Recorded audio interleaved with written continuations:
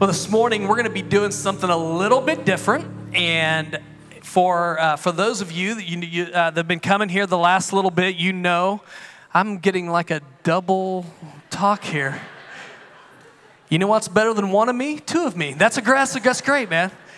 No, over the last several weeks, we've been in a family series. We're taking a little bit of a break from that. Today, we're going to finish out our family series next week. You don't want to miss that. I'm excited about that. But today, we have the privilege of having Dr. Dan Warner with us. Dr. Warner, I don't know if he wants to claim this or not, was actually my professor, Old Testament professor. And I asked him if he would come out and share with us. He's been an archaeologist in Israel and Egypt for over 30 years. And what I love about the Word of God, what I love about the faith that we have is that it's not some faith that is detached from reality, but it's actually anchored in real names and real places and real seasons. And he's going to share a little bit about that. He's also going to be sharing this afternoon at 4 p.m., so you don't want to miss that. We're going to have a great time. But he comes all the way from the great state of Florida. So would you do me a favor and give it up for Dr. Dan Warner as he comes to share with us this morning. Hey, thank you. Yeah. Hey, brother. How you doing? Good. So he was in the last service, and I still like him this service. He's a pretty good guy. And as I made mention, I still have all his papers, so if you want to write me, I'll send them to you.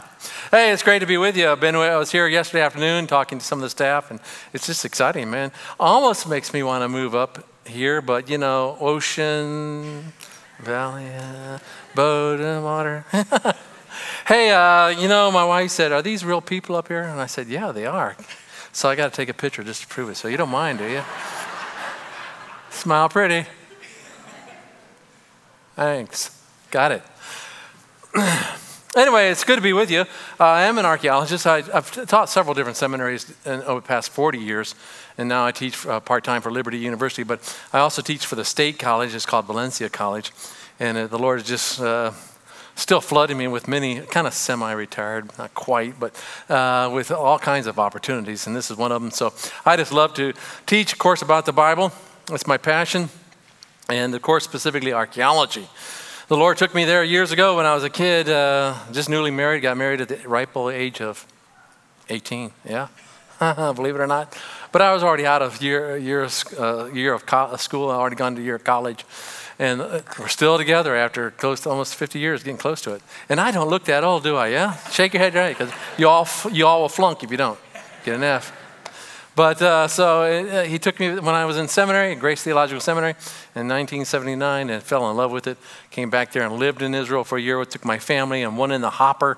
Didn't even know about it until we got there at Israel. I think you're pregnant. I'm pregnant. What? And so we almost had an Israeli baby, but we got back in time. But it was a great, blessed experience living there with my family and studying the land of Israel, and then got hooked into archaeology. Gabi Barkai, one of the most renowned Israeli archaeologists, got me interested, and it came back years later, started with Harvard, and then ever since, a lot of different sites, and you'll be seeing some of them this morning. So what I want to do this morning is take you on two trips. Number one, we're looking at, as Pastor mentioned, the reality of the Bible. The reality. A lot of people forget that. You just think they're nice little stories. But those are real people's lives. And they had meaning. And God thought it so significant that he put it in the Bible for you and for me. And so that brings us to, as I made mention, the reality. The text is telling us something. A lot of times, you think you get your fill on Sunday morning, the pastor gives us this, expose, and I go home, okay, great. No. That's not the end of it. No. You gotta, it's a lifelong study. I've been at it for over 40 years, and I still feel like a novice at times. But the Bible is so rich in content that how many commentaries have been written about the Bible? Gazillion of them. And people are still writing more. It doesn't stop. It's not exhaustive. It just goes on and on and on. And this is the uniqueness of the biblical text compared with any other religious book. There's nothing else like it. The rubber meets the road because it's real. It's real people, just like you and I, as I was made mention. They're just common folk in the Old Testament. Every once in a while you get a superhero like Samson, but it's very rare. It's very rare. Common everyday people, and God said, "Hey, I'm going to tell you about them. I'm going to show you how I worked in times past. So I want to demonstrate the reality of the Bible through geography and archaeology. All right, so you don't mind learning something today? I'm going to call you a class every now and then because that's just the way I am with all the classes. So you're in classroom 101. If maybe, although I met some brothers out there who's actually Doug in Israel, Tel Halif, and he wants to do archaeology. So it's exciting. And so unless you've been to Israel. In fact, I think you all, next Sunday, just drop everything, go to Israel and do a trip there. So talk to your pastor about taking you over there. It's exciting because it brings the Bible to life. And it puts, like it says, reality to the stories that you're reading. Reality that are significant, and it just brings the characters out. So that's what we want to do today. First of all, I want to just introduce a little bit to you about the Bible. You all have a copy of the Bible, I hope, right? The Word of God. It's quite significant, isn't it? It's the only book that's divine. And so this is very important to understand that I don't do archaeology to prove the Bible. The Bible doesn't need to be proven. Someone says, I don't believe the Bible, say, well, read it. What happens when they start reading the Bible? The Holy Spirit starts taking effect. Because faith always comes by in hearing, not archaeology, not geography, not going to the Holy Land. It's divine. You understand this book is divine? It's active and living. It's living. It's not, not going to bite you. But it takes a seed, right? Only takes a seed. How much is a seed to start a plant? I don't know. The Bible doesn't define it. Just get them in the text. And so that's what I do. I take archaeology when I get the chance to speak. I've cut back quite a bit. But I bring it to bring in some incidences within the Word of God that can prick their heart, quoting Scripture. So the Bible means, therefore, the world in which it happens. And there's a lot of history, isn't there? Genesis is called primeval or proto-history because it's all, there's no historical documents. There's no historical documents. It's not until we get to Moses do we get the first historical documents with the Pentateuch. Up till then, there are none. Specifically dealing with the nation of Israel until we get to the time of Moses.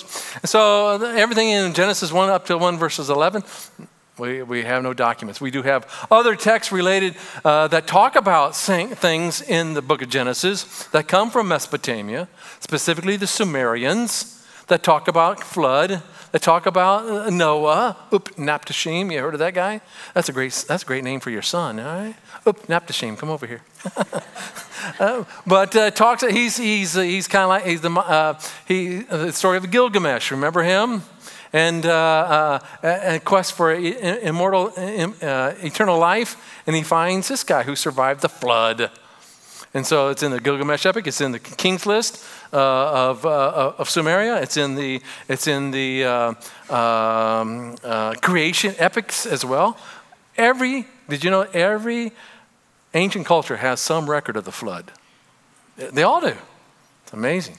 And well, of course, you know what liberals do with that. And they say, well, the Bible just borrowed everything from it and made up their own story. But if you've read the Gilgamesh epic and you've read some of the creation epics and compare it to the Bible, there's no comparison as to what transpires. So the Bible, like I said, means the world in which it happens. And guess what, class? The Bible just assumes you know everything. It doesn't stop until you say, okay, so Bethlehem was first a city back during this time period and inhabited by Canaanites, and then David came along and yada, yada. It doesn't do all that. It just says Bethlehem. And the Bible just says, as you're reading, expects as you read it, boom.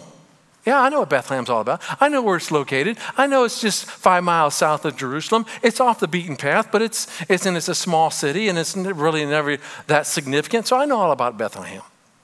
And I'm sure you do. I know a lot of you do. If I was just to mention Lachish, immediately your mind will go to Lachish. Yeah, it's down in the Shephelah, right? How many raise your hand? That's true. That's what I know about Lachish and the great invasion by Sennacherib, and that the whole battle scene was carved on the walls of Nineveh. Yeah.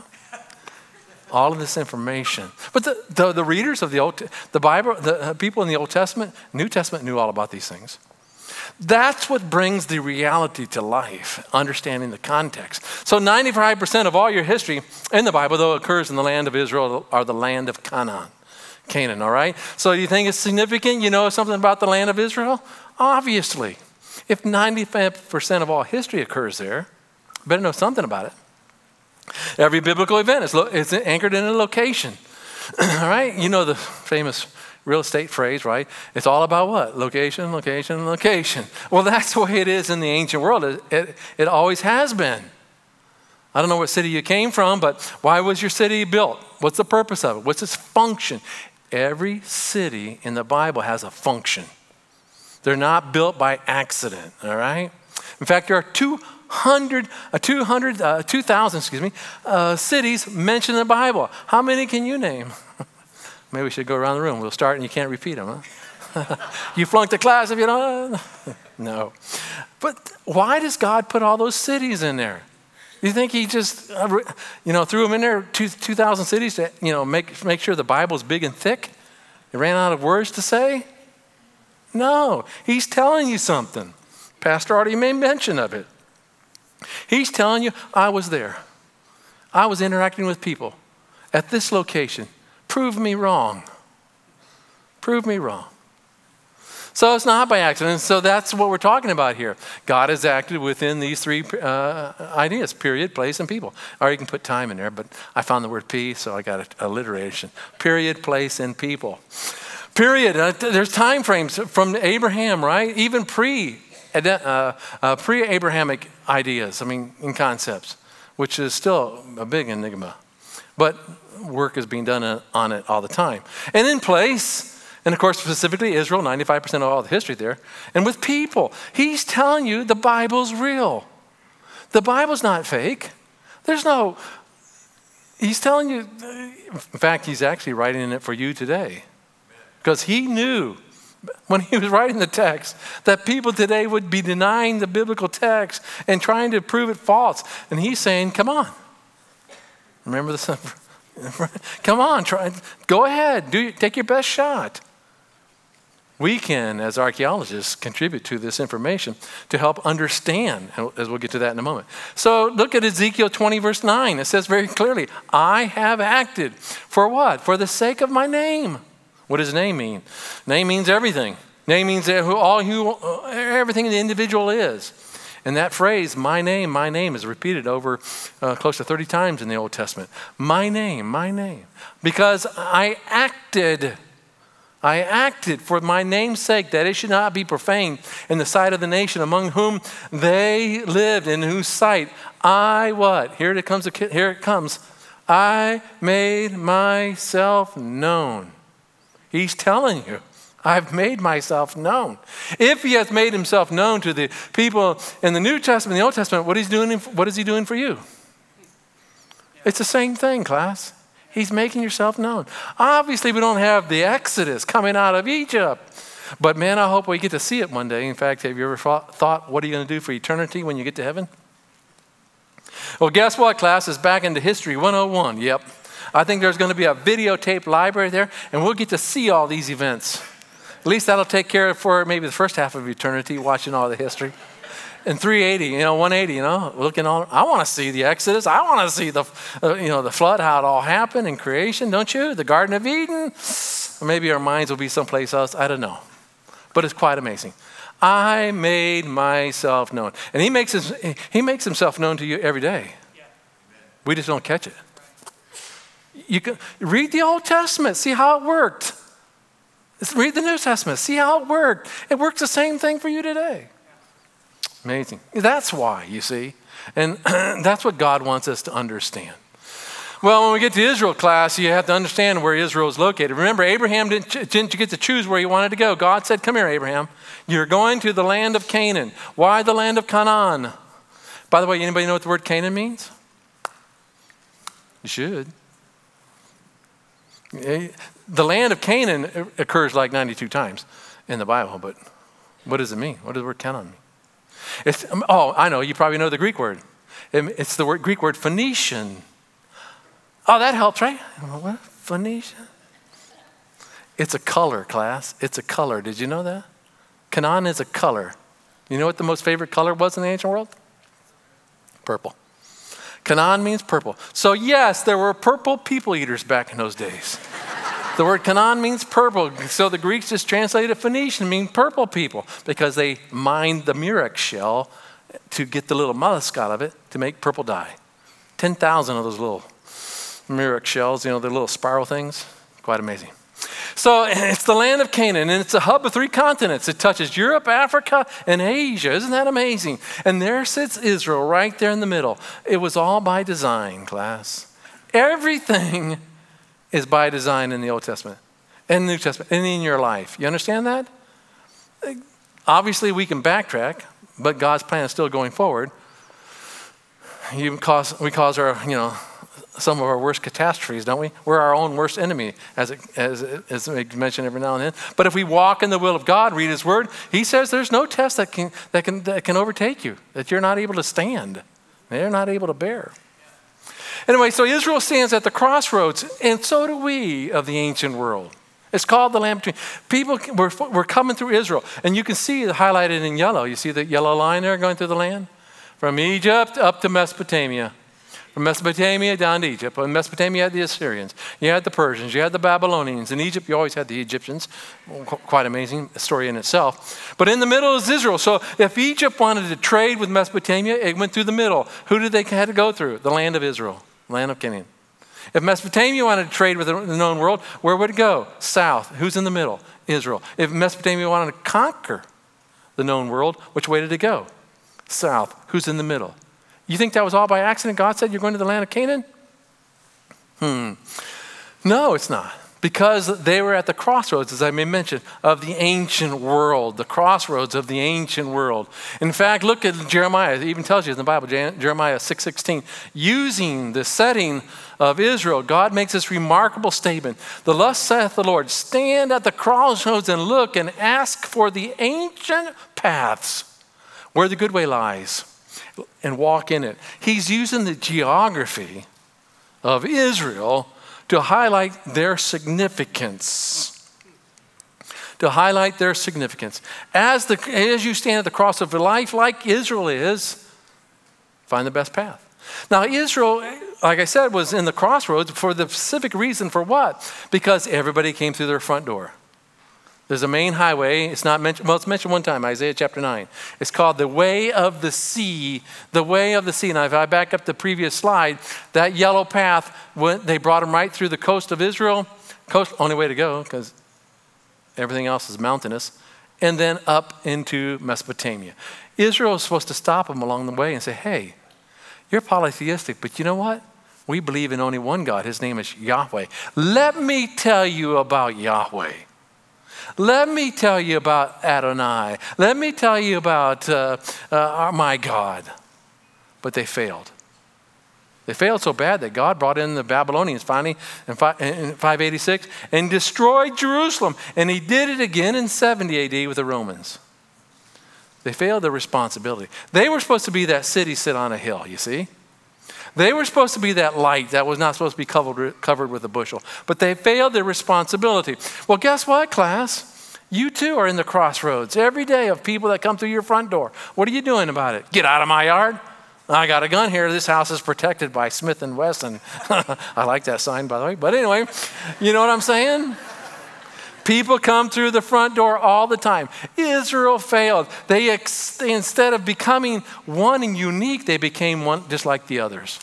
And sadly to say, that's what the church is becoming, right? We're becoming just like the others. We're becoming just like the world around us. Distinct, holy is the word, right? Holy means be separate. That was the first thing God taught Israel. Be distinct, be holy, be separate. You're not like the other nations of the world. I put you at the crossroads to highlight what's going on. But they accepted syncretism crept in. So you have to understand this, class. Very significant. The Bible is the only book that puts any emphasis on geography. And it's for that very purpose. To understand the world, to understand that God has acted within time, or period, place, and with people. And He's doing it for you too as well. Read the Bible, read the stories. Be encouraged by what God can do and has done. In fact, as I made mention, there's a big difference between the Old Testament and the New Testament in the language itself. The Old Testament is what we call Oriental. Oriental, coming out of, specifically comes out of Semitic dialects, part of the Mesopotamian Aramaic, and also Canaanite. We'll get to that in a moment, believe it or not. But its emphasis is different than the New Testament, because in the Old Testament, everything is, as we saw, as I read in that verse, the previous verse in Jeremiah, I have acted. Did you know that in the Hebrew, you know what comes first in the sentence? The verb. You read a translation, obviously, so you miss a lot of the nuances. But unless you got a good commentary, but of course it's faithful translation, no question about it. But the verb comes first because the Orientals were interested in what can you do? Action. And in the Greek New Testament, it switches not to the verb, but to the noun.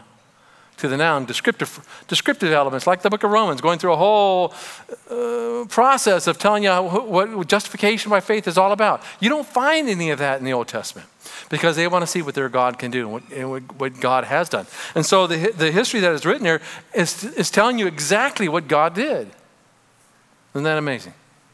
So God knew what he was doing, as well as every word in the Bible is significant, even all those cities, because, like I said, he's interested in the specifics of what transpired. So he puts the article sometimes. It's not just a Canaanite, it's the Canaanite. It's not any king, it's this king, that king. You've got to be in tune to what God is saying within the Word of God. All the words, all the phrases, it's significant. This is what makes the Bible come alive, and this is what makes it so interesting, where you can't put it down. Well, what does this mean? What does that mean? So I ask you today, what's beside your bed at night? Now, we all have one of these things. Oh, yeah, it's right beside my bed, because in the middle of the night, I start thinking like a word, Ebenezer. Oh, man, what does Ebenezer mean? Oh, pastor talked about, and getting a panic attack, and I got to go for my phone, and I look up the word. Oh, whew. Now I can go to sleep. You ever had those experiences? All the time, huh? Yeah, right, yeah.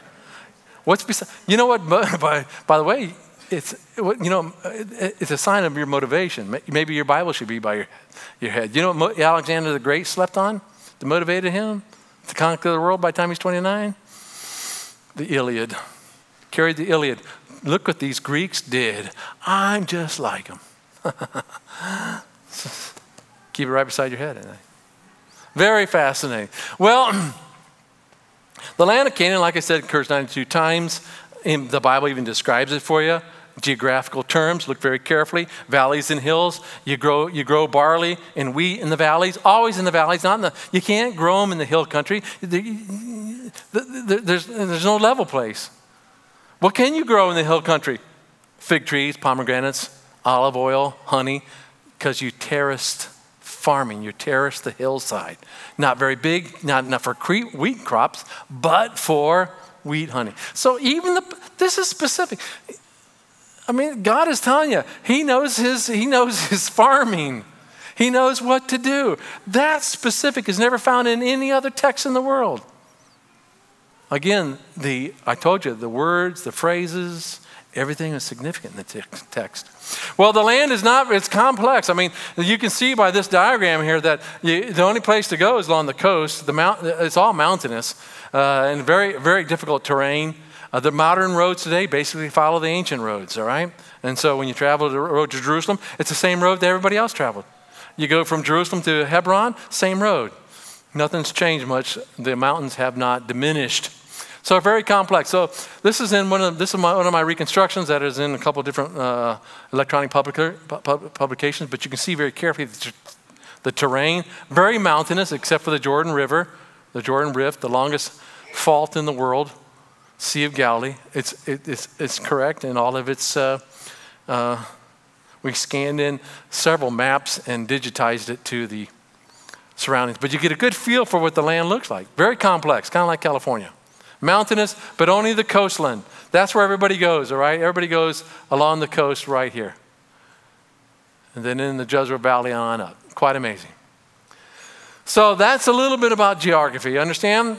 So get a good Bible atlas. Carl Rasmussen, Moody has one. Zondervan has several. Mini electronic Kindle reader. You can pick up all these atlases on Kindle reader and start looking at a little bit at it. And then grab your pastor and say, we're going to Israel, man. And we're going to go there and see it for ourselves. That'd be exciting, man. I'm telling you, it's great. It's great. So from then we switch. We got the geography down. You're now all experts. You can go out and teach this wherever you want to go. So you're set, ready. And here we go. So then what about archaeology? What is archaeology? What can it do? I love archaeology. My first job was at 18. I got a job with the union, operating engineers. Man, I was driving bulldozers, D8s, backhoes, front end loaders. A Jewish man, Sam Rosen, never forget the guy, taught and got me in. And I worked all this heavy equipment. I loved playing with the dirt right from the very beginning. Well, after three different companies I worked for went bankrupt, God saying, I don't want you here anymore. Get out.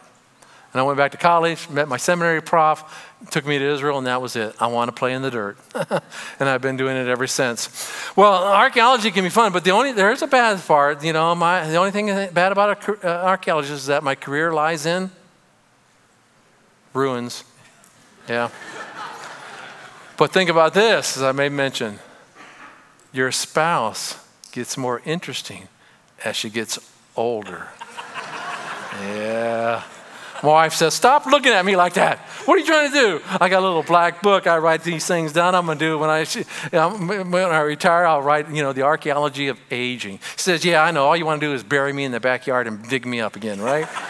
So, no, not quite. So don't go looking around my backyard. There might be some other things, but... So what is it, class? Is it science? Is it history? Is it anthropology? The answer is yes. All of these are tools that have been developed over the past couple hundred years, and they're down to a very good science that we can use to help uncover the ancient world. So a lot of different questions you put to archaeology, but basically we're taking the past from material remains that you leave behind. So be careful what you throw away, all right? Because we're going to go through your garbage one of these days, and we'll know all about you.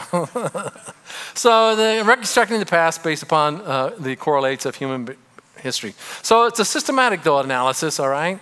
It's a systematic analysis. And you can see very carefully that these are the tools. It's not very, you got a bucket, you got a trowel, you got a pickaxe. Man, you can even lose about 20 pounds on the digs. I usually do, so I have clothes before and after.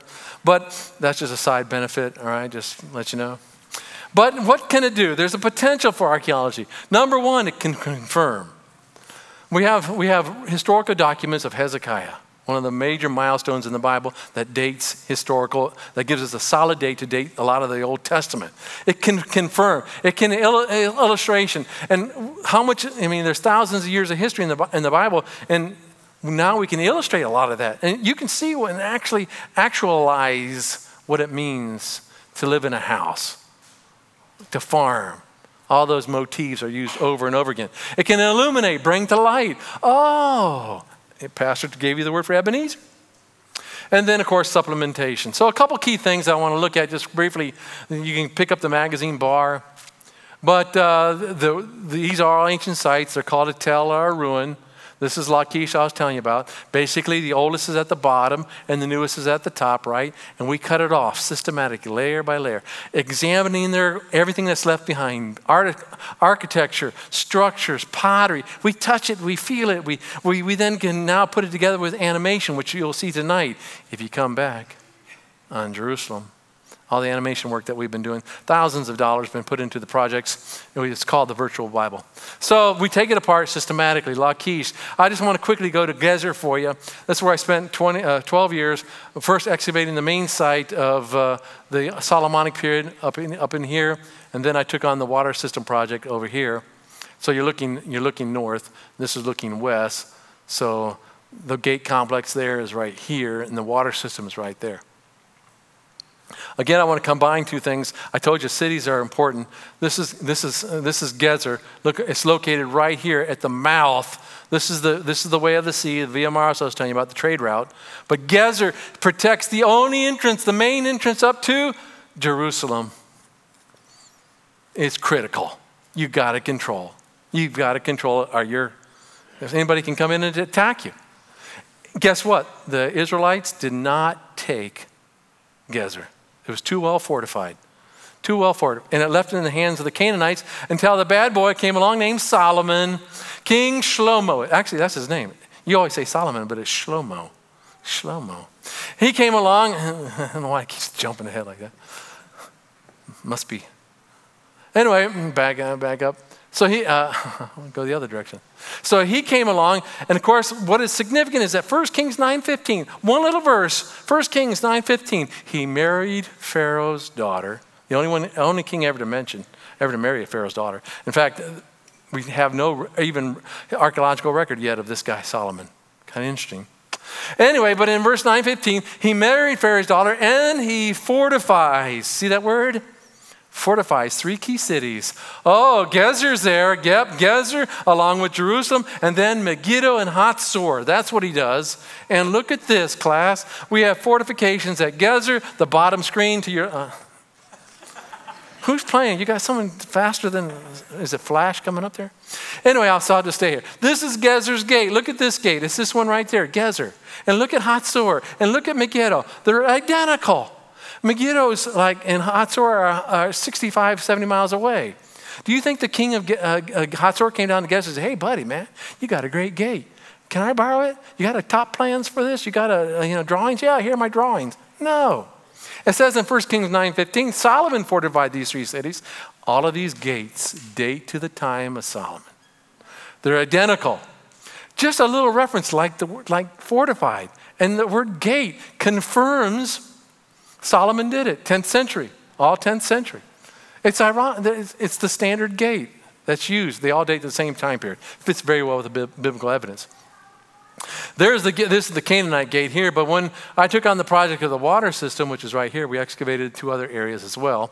Just a couple things to look at. Number 1, we excavated the Canaanite gate area, and look what we found. You see these holes here? What do you think they represent? Infant burials. The Canaanites, of course, are described very wickedly, are they not? We're not sure if the babies were sacrificed. We had a few bones, but we didn't find any char marks on them. But these are burials, underneath the gate to ensure, of course, the solidification of the gate. And then we found some other unique things. Pre-historical documents, even grinding stones from the Chalcolithic period, going back to 4000 BC. Quite amazing. And then the foundation deposit, same thing with a hoard on it that made news all over the world. We got the top find of the year. It was in a nice little foundational box, Pyxis box, underneath the foundation of the floor. Why? To preserve the house, to ask the gods to help out. And it did. It preserved this building that's the only one standing from that time period to this day. And inside it had a beautiful pendant like this, 8-pointed star. Very significant. Ishtar, representing fertility. The most prominent deity in the ancient world is fertility. We find thousands of them, literally thousands of clay figurines of women, bare-chested usually, and giving birth, because fertility was the success for life, for farming, for children, for life. And Israelites had them in droves. Female figurines. Ishtar. Ishtar is the word Esther, by the way, in the Bible. And then the moon god, very popular god, moon. And we have them represented in all different types of text. But anyway, we take you down to the water system. We'll be showing you a little bit more about this tonight. The oldest water system in the world dates to the time of Abraham. It was filled up all the way to there. We cleaned it all out. Steps are still there. The hand holes are still there. All the way down to the reservoir pool, but we found a second cavern. We didn't excavate this. We're not sure. There's an upper cavern, lower cavern, because the ceiling was collapsing on us. So you can actually walk all the way back into this cavern. There's another one underneath this one, so I need to revise it. But nonetheless, huge, and that's what it looks like. Unbelievable. No dynamite, no iron tools, all stone, all and bronze. That's the tools that Canaanites used. Unbelievable. Well, that's the world that we're looking at, that we're illustrating and understanding. Same thing with Ashkelon and the Byzantines. Just I'll bring you real quick to one. There's the fortifications of this city. Look at that one. Huge tells rising up, fortified. We can't do it, Moses. The cities, there are giants in the land, and the cities are too fortified. The Canaanites were experts in building siege walls or ramparts to protect the city, and huge gates. I worked on this gate, oldest Canaanite gate ever in existence. Quite amazing, all this to illustrate the biblical world.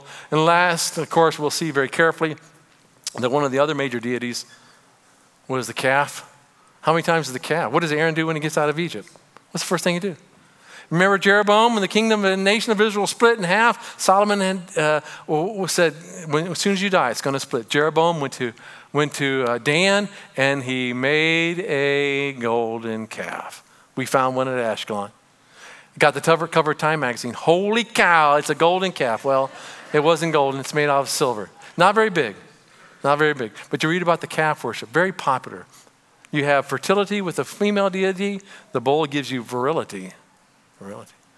And that's the world of the Bible. As we pull into the sites, we pull into the archaeological world. Tonight we're going to go to Jerusalem.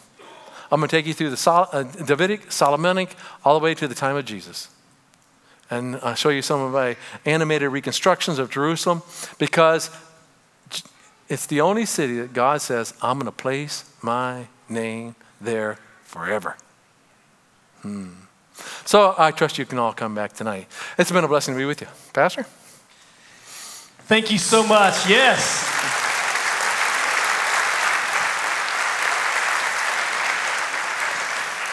Again, what I love is that the Word of God is anchored. And so tonight, you don't want to miss that. 4 p.m., show up. We're going to have a great time. Just as Dr. Warner walks us through this, he'll have a little more time to work with. But man, I really appreciate you coming all the way out. You know, he's a big Harley guy. I'm jealous of his hair. I will say that, you know. But I told him it's good Harley weather. So, you know, you just got to get a house out here for, you know, just a few months. And so yeah, you and Samson, that's right. Oh, man. Well, hey, thank you so much for being here. I'm going to close out in prayer. Don't forget, as you head out, if you're wanting to be part of a life group, check out the tents. You can sign up back there, but I appreciate you being here. Father, thank you so much for being a God who reveals yourself. And Father, thank you for giving us your word that reveals how you have worked in other times and other places among other people. And as we see you work then, it gives us the confidence that you are working now in our lives in this season, in this place. And so, Lord, would you continue to strengthen our faith as we study your word, and for what you're going to continue to do in and through your people. We will thank you for this. And we pray this in Jesus' name. And all God's people said, thanks for being here. Dr. Warner's going to be heading to the back. Look him up. Let him know you're thankful for him being here. Ask some questions. Be here at 4. You're dismissed.